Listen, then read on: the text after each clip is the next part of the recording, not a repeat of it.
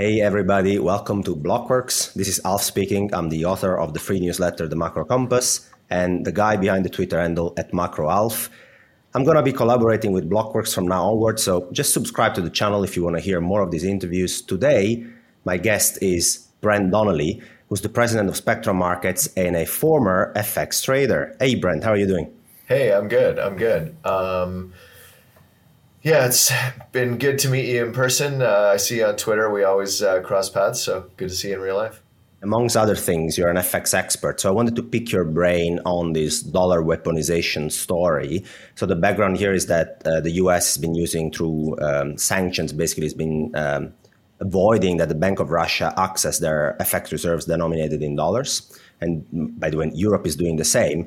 So there is a narrative developing out there that, every emerging market country or any other country that has accumulated dollar reserves might actually have a problem going forward, and therefore they might trust the dollar less. So what's your take on this dollar weaponization? So I definitely think it's relevant in kind of like an intellectual way, but I also think that it's very difficult to trade depending on your time horizon. So I think people have to be cognizant of the timing mismatch between talking about what could be like a 25-year theme or a 10-year theme or whatever, and then the relevant, actions that people should be taking in the market.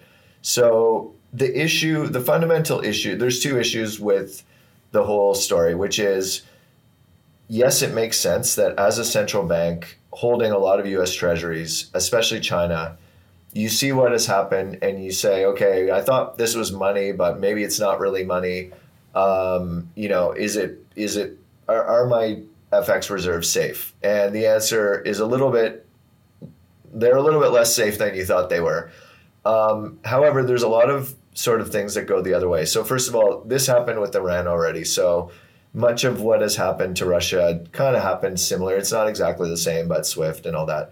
There were some similarities. They de-dollarized. Russia had already de-dollarized. Mostly that happened in 2018. And the ability for China to de-dollarize it it's just very challenging because of the lack of alternatives. So the reason that the US has been the reserve currency is, there's many reasons, but one of them is just the deep capital markets and deep bond markets. And those don't exist elsewhere. And like you said, the sanctions are coming from Europe too. So the euro is not going to work. Generally when people think about alternatives to the US dollar system, China renminbi, the yuan tends to be in the conversation now. Obviously, China can't hold its own reserves in its own currency, so that doesn't make sense. So then some people think the release valve will be gold. And I think that does make sense. Like there's an argument that essentially what we're seeing is that like fiat currencies aren't quite what we thought they were. They're being printed in unlimited quantities. They can be shut off. You can pull a switch in the SWIFT system and essentially demonetize what we thought was money. So I think the argument that gold should gain market share in terms of central bank holdings is valid. But having traded with central banks for, since I started in 1995, they're slow moving organizations that are very, very cautious. And I'm not an expert on China, but I know the gist of their strategy. It tends to be one of their edges is that they can play the super long game. So to me, what that means is there's kind of this permanent bid for gold. But so maybe if you had it as 5% of your portfolio, maybe you want to slowly go to 8 or something like that as an investor. But I think the issue that people are having now is they're long gold on this, which is a pretty substantial sounding story, like Bretton Woods 3 kind of story. But their stop loss is like $150 below the market. And I don't think it's that kind of trade. I think it's like a long-term investment kind of trade. But there's so many other factors that drive the value of the dollar and the value of gold other than reserve manager behavior. And that, like I said, I think reserve managers generally will be very, very slow to make changes.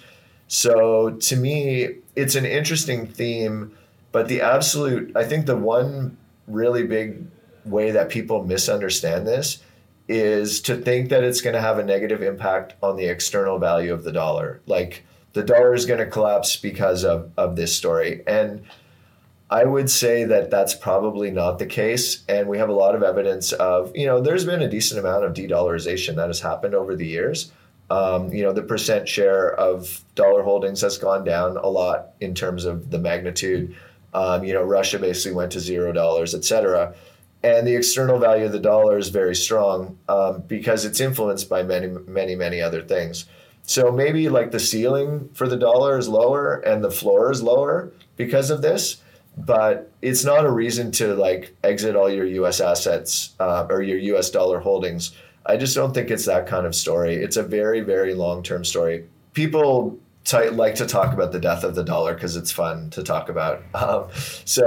And because I've been doing this since 1995, it's a theme that's just been around pretty much my entire life. And so one time, just for the heck of it, I went and looked at all the Time Magazine and Economist covers that like say death of dollar or like the debt bubble's about to explode or, that the U.S. hegemony is over. And honestly, it goes back to 1968. So it actually goes back even before like the gold window stuff and Bretton Woods and all that. It's a persistent fear, which is grounded in a lot of reality. There's a lot of crazy things happening all the time with payments like pension liabilities and all that kind of stuff. But like I said, I remember in 1985, it was like the pension liability bomb that's about to blow up. And they put up this big sign in Times Square, the U.S. debt clock. And I mean, that debt clock is still there. So I think all these things are important and relevant, especially as we went to more of like a MMT kind of style of fiscal and monetary post-COVID.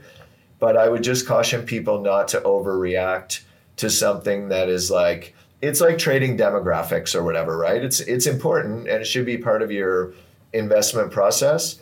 But also you need to understand the cyclical factors just dominate all these structural things unless you have an extremely long time horizon. So Brent, on this demographic stuff, I want to pick it up from there. I attach a lot of value and do a lot of analysis on demographics. And it's one of the reasons why I've been a bond bull for the last, 10 years since I've been in this business, basically. But if Powell tonight would come out and say, I'm going to dump all my treasuries in QT to the dealers all tonight, then fuck demographics. I mean, 30-year bonds are going to spike to the roof in terms of yields. I mean, there are cyclical drivers and long-term drivers, and so people tend to mix them up very often. We're going to cover this part later. I want to ask you a bit about your risk management and how do you think about long-term and short-term trades. But let's talk for a second more about this dollar story. You mentioned before that you are thinking in terms of probabilities. So while there might be a bit of a higher probability that there is a lower dollar ceiling, let's say, and maybe the floor has changed as well, you always think about what's the alternative. And you slightly mentioned, but I want to hear more about why is actually the dollar chosen to be the reserve currency at the moment? What are the qualities, the features that the reserve currency should have to be elected as a reserve currency? So the main thing that is required is deep capital markets, because you're just talking about whatever, say China's got 4 trillion, a trillion here, a trillion there, say whatever, 10 trillion of reserves. I don't know what the number is, but something like that. Those reserves don't want to buy a whole bunch of physical gold and buy warehouses to store that gold in and then hire a bunch of security guards. So, there's a limit to different assets and how much of it you can buy. So like even a very liquid market like Canada, China would have trouble getting all the Canada that they want in their portfolio because like they can buy all the like Ontario and Saskatchewan bonds they want. Those markets are just not big enough, right? And so same with New Zealand. And so those currencies and those markets tend to, represent, say, 3% of holdings, 2% of holdings for a lot of central banks. And so that's like in this world that we live in now, this wasn't always the case, but in this world, that's really like the number one thing. And then after that, like, generally what they want is some kind of return on assets. So, there was kind of an aversion to some of the European assets for a while because they were negative yielding. But I would say much more important than yield and return on assets is just liquidity. And then there's sort of more philosophical things, like generally in the course of like the Dalio timeline all the way back to like 1400 or whatever, it's a country with this that's self-sufficient, that has a strong military, that's like the global superpower is kind of generally tends to be the reserve currency. And I mean, I can't really argue against the U.S. Although, so I think in terms of like thinking about probabilities, the mistake I think people make is generally thinking that the change is the same as the level.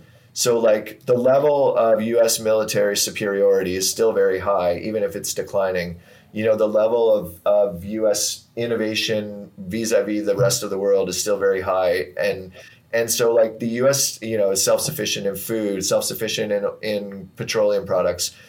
The U.S. is still like a very strong, I'm Canadian, by the way, so it's not home bias. The U.S. still has like a lot of strong features, but most of those features are in decline. And so the question is like, how long does that decline take? And generally my answer to that question is that the decline takes longer than you would think. It started in 1971, as with breaking the gold standard. And so I guess my caution to people would be that this is an interesting intellectual thing and it's relevant for investors, but it's also something I think you have to keep in mind that is like an extremely slow process. And, there's a lot of entrenched systems that support the dollar as a reserve currency. And, China pricing oil and yuan and doing some trades with Russia isn't going to change that overnight. So that answer to your question then means like, okay, what are the alternatives? And you can go, okay, well, China bond market is small, Japanese, you can start going all around the world. And that's part of the reason for gold is that first of all, if the point of these countries is to protect themselves from being labeled as a hostile nation, so like that's what happened with Russia, right? They're labeled as a hostile nation, and so they get cut off from SWIFT or from the dollar system.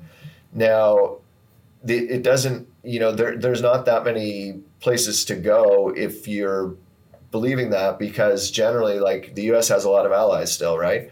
So, where you can't really go to Europe, you can't really go to yen. Those are two of the biggest economies in the world that you just crossed off the list.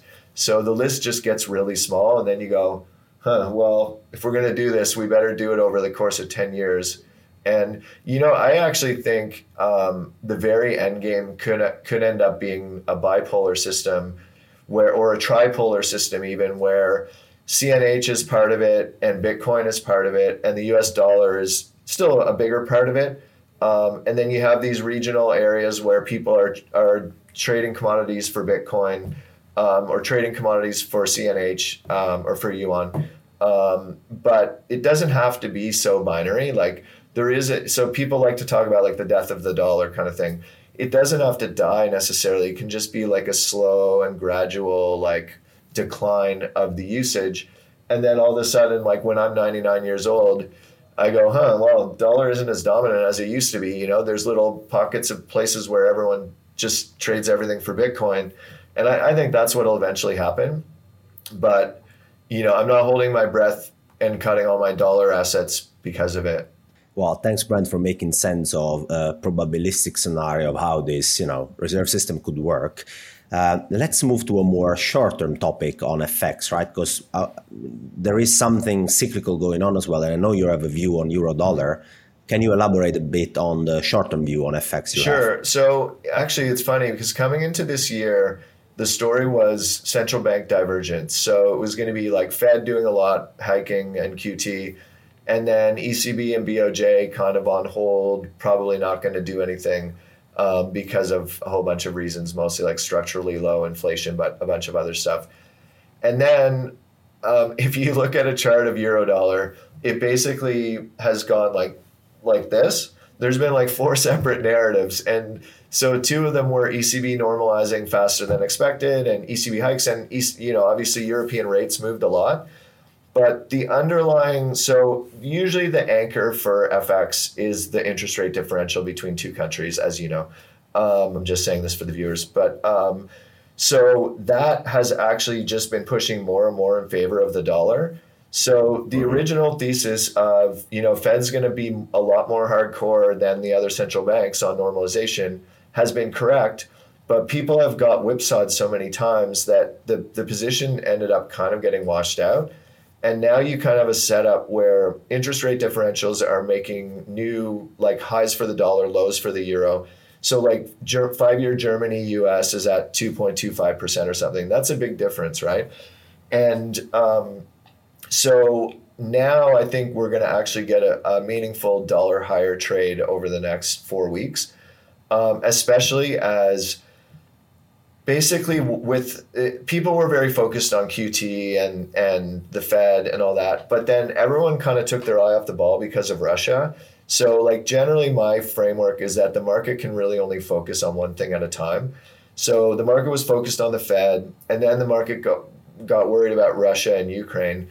And generally I find that geopolitics trigger a lot of fear that flows through to the market, but the actual economic impact is not always as big as the fear trade kind of suggested it would be. And that's kind of how this has played out. Like we got the big short squeeze, but I think the whole Russia-Ukraine thing is mostly a red herring for risky assets.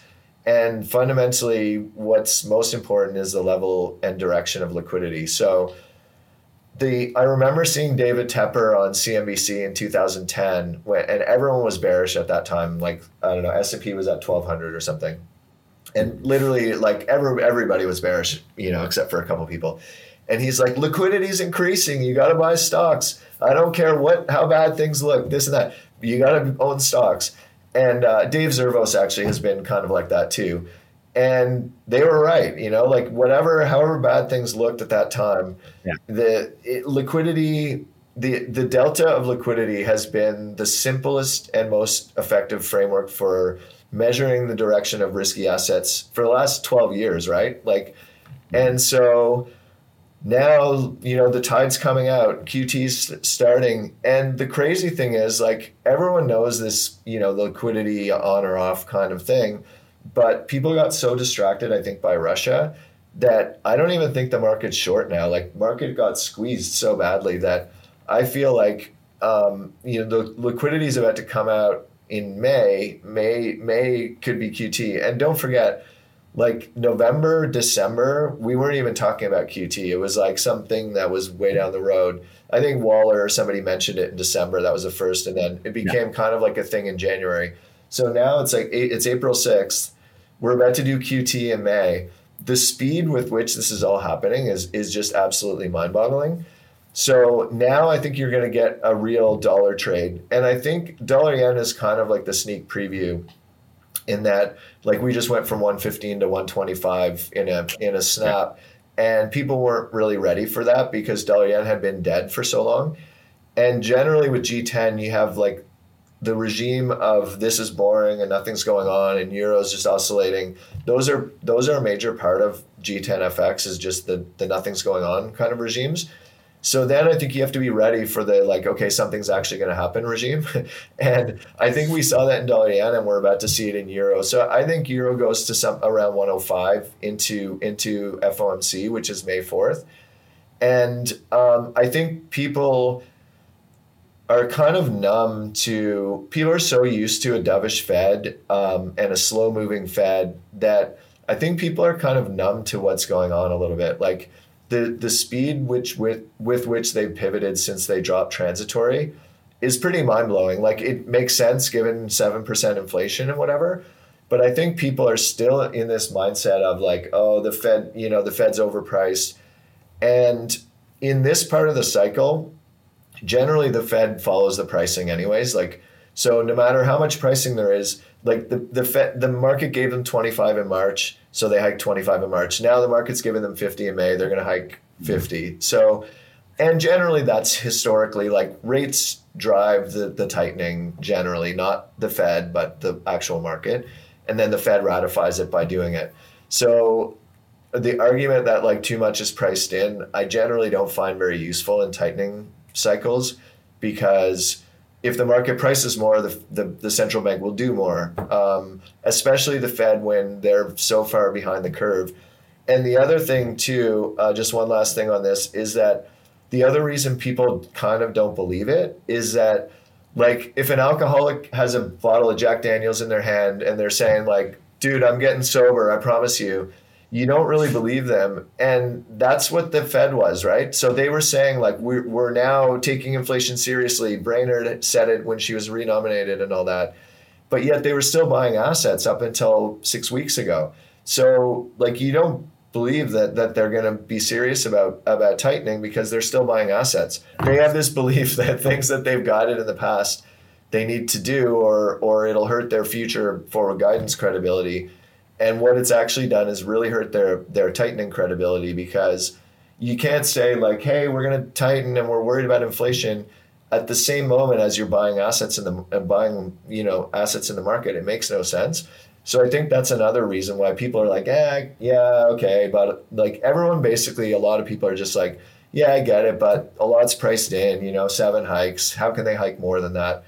Okay, sure. But people were saying that at 4 hikes and 5 and 6 and 7, like that's kind of the way. So, so I think the dollar does well across the board. And especially against euro, because the thing with one big sort of story in FX right now is terms of trade and capital accounts, and so that is a big problem for Europe with the energy crisis. And then also, I think, so most of the downside kind of surprises, I think, would come, most of the surprises in euro in the next like 6 to 8 weeks would be to the downside, I think, as well. Like the French election, I'm not that excited about that. But the ECB kind of saying like, hey, we got to hit the pause button here. There's a lot of demand destruction. We're getting worried about, the way the curve's inverted, whatever. They can always fall back on the idea that there's so much demand destruction, or like ZEW survey is so bad that like the job has already been done to destroy the demand side and prices will come down and like it's transitory, basically, they can say. So I think that's a downside risk to euro as well. And then the third downside risk to euro is an escalation of sanctions. So the more graphic and unpleasant the video is from Ukraine, the more the political pressure kind of moves from, well, the only place we get our energy is kind of like the argument now, to like, we have no choice. We don't want to be, we don't want to be financing these atrocities that everyone's seeing on TV and yelling at us about. So I think there's 3 potential catalysts that could push euro lower. And you don't even need those, because the rate story is just moving enough that the path of least resistance should be down anyways. Short-term cyclical move into May, euro dollar down to 105. That's your base case. But then before that, we talked about a potential for long-term, de-dollarization across the world. So the question I want to ask you is, how do you split in your head, and how do you approach a long-term trade and a short-term trade from a risk management perspective, being a former trader and still a risk taker? Right. Yeah. So, I still do trade, but I'm not a market maker anymore. But so I think this is a really important question for everyone on the whole entire spectrum, from like day traders to like 10-year time horizon investors, is knowing what your time horizon is and being good at that, and then being able to identify why you have an edge in that slot. So, like bad traders turn their bad trades into investments. Like that's one of the kind of jokes, right? Is that like, well, it went down 20%. I guess I'll put that one in the investment pile. So my niche is trading. So like my time horizon is basically 1 day to 1 month in terms of the trades that I take. But my approach is way bigger picture, because the way that I look at it is, like, let's say the equilibrium price now in any asset is the sum of all the information that, that's knowable in the world or whatever. Then you have to kind of have a pretty good idea of what all that information is, so that as new information comes, whether it matters for the price. So that's kind of my framework is like, okay, I understand the global macro. I know why people are bullish Aussie, and I know why people are like, haven't been short euros lately because of this, and this. And then I know how to respond to new information. So for me, that makes risk management much easier. So mostly I use technical analysis, or I even use like simple things like based on the time horizon of my trade. If it's a 1 week trade, I'll just take average daily range times 2, and that's my stop loss. So like, I think the risk management can be relatively simple. And in trading, it's easy because if you don't have risk management, you'll end up blowing up, and you won't make money. So you're kind of forced to have a good risk management system. I think as a longer term investor, it's more difficult because the temptation is like, oh, I loved it at 10. When it goes to 8, I want to buy more. And then when it's at 4, I want to buy like triple down, like Lehman's people did that with Lehman Brothers stock. Yeah. And so, but then again, also most of the research shows that using stop losses as an investor reduces returns because it creates suboptimal exits. Like, you're selling low and buying high sometimes. So I think like for investors, it's much more difficult. And I think for investors, I still think everyone should use stop losses because I think it keeps you intellectually honest. Like I know you're much bigger picture than I am, but you still use stop losses because Yeah. that's the proof that you're wrong. And actually, an interesting thing when I was researching, like, does technical analysis work, is like an interesting subject I find, and I write about it in my books a lot. So I've gone into the rabbit hole a few times, and basically my conclusion is technical analysis does not work. Like, you can't backtest Head and Shoulders and all that stuff. However, there's also research that shows portfolio managers that use technical analysis outperform those that don't. And it seems like a mismatch, like a cognitive dissonance kind of thing. But I think it actually makes sense because people that use technical analysis have a point where they are forced to admit that they're wrong. Whereas a portfolio manager that doesn't is going to tend to be adding to losing positions and like, not cutting losers, but adding to them. So for me, generally, I always have a take profit and a stop loss on every single trade I do, no matter what the time horizon, unless it's options. And I'm pretty good at sticking to it now. Like, I actually think that is one of the most important things for succeeding in trading is just sticking to your plan. Because once you have risk on, you tend to be more emotional and biased, and like all the cognitive, like Kahneman, thinking fast and thinking slow, those biases I feel like are 10 times more powerful when you have risk on, because you have like especially trading, you have physiological responses to the risk and all that. So you tend to act in a lot more biased way. So I feel like setting parameters ex ante and sticking to them is the way to go on risk management. And then you don't also have to white knuckle every trade and constantly be reevaluating. You're just like, okay, this is my trade, these are my parameters. And then you just let the thing cook, and hopefully it's a delicious treat when it comes out of the oven. It's invaluable, Brent, to hear these things from a guy who has traded for decades, right? And I also recognize that the intellectual honesty part is by far the most important, both if you're a short-term trader and if you're an investor. I mean, being a short-term trader, it's simpler from a risk management perspective, correct me if I'm wrong, because you set up your system ex ante, you size your positions, you have your stop losses, you have your entry, you have your system. If you can stick to it, then it's mentally easier, let's say, to get around with it. Being an investor, medium to long-term investor, it's a bit more of a nuanced exercise. But despite that, I think intellectual honesty can do a lot for you because, as my mentor used to say, Alf, when facts change, you change your mind, even if you're an investor. So you have to continue to ask yourself, every now and then, has something really changed in a material way to change my underlying assumption? And as long as you are intellectually honest, you'll be able to also take losses if you're an investor and avoid those losses turn out into a, wipeout event like Lehman Brothers, right? So one thing I think that has really helped me evolve as a trader is just embracing the idea of being wrong. Like, it's, you're going to be wrong X amount of times. and that number X is going to be pretty big over the course of a career. And True. it's good to just say, you know what, yeah, I'm wrong on this, and I'm going to cut and I'm going to move on.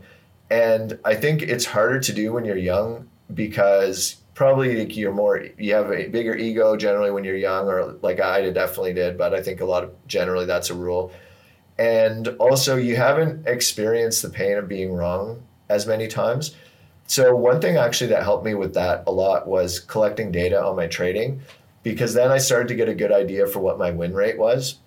And then like I know my win rate's basically 50%, but the way that I make money is my wins are bigger than my losses, obviously.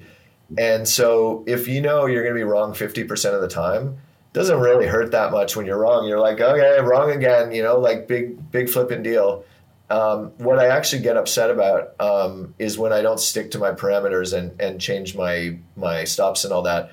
But I've kind of grown out of that by mostly automating everything. So I would say like embracing the, not that you're going to be wrong all the time, but embracing the possibility that you could be wrong. And then I think that also opens your mind to what the alternative hypothesis is. So like if you're always kind of thinking, yeah, you know what, I might be wrong on this, then that's like the right mindset for allowing new information that goes against your idea to come in, right? Because like confirmation bias, which I'm sure most people are familiar with, but confirmation bias is a very strong human trait or human bias that means that when you have a view, you allow all the confirming information into your brain, and you reflexively, without realizing it, subconsciously block the non-confirming information. So when you kind of accept, on a more like deeper level that you're going to be wrong a lot, then you are also a lot more open to like, okay, why might I be wrong? Like what's the scenario? What's the alternative hypothesis where, I think euro's going down, but what's the hypothesis where euro goes up 500 points? And then you start thinking, okay, now I can list like what might happen in that case. And then hopefully you can say, okay, I don't really think those are high probability likelihood things or events or catalysts. So I'm good. But then sometimes if you're good at exploring the alternative hypothesis and you have a decent network, you get feedback and you're like, yeah, you know what? That thing that I didn't think of that someone just told me is actually true, and maybe I shouldn't be short euros. And you're able to just, you don't really like feel this strong emotional attachment to your trades. It's more like this long series of probabilistic experiments that, are 50-50, but they pay 2-1. And you just keep running that experiment and you're going to make a lot of money. Well, Brent, I'd like to add something on risk management, but this was a primer, really awesome. If the audience here at BlockRocks wants to find more about you, I mean, I know you've written an amazing book that I've read, by the way. So feel free to tell people where to find more about you. Sure. The easiest way is to just go to my website, which is Spectra Markets. So it's Spectra, like with an A, markets.com. And so most of the stuff is on there. And then the book is called Alpha Trader. And that's on Amazon. People can grab that as well. Yeah, well, Brent, I can only thank you for being here for this first interview I've done for BlockWorks. There would be many guys, so subscribe to the channel if you haven't yet. Brent, thanks again for being here. It's been a pleasure to have you as a guest. All right, thank you, Alf. And I'll hit subscribe right now myself.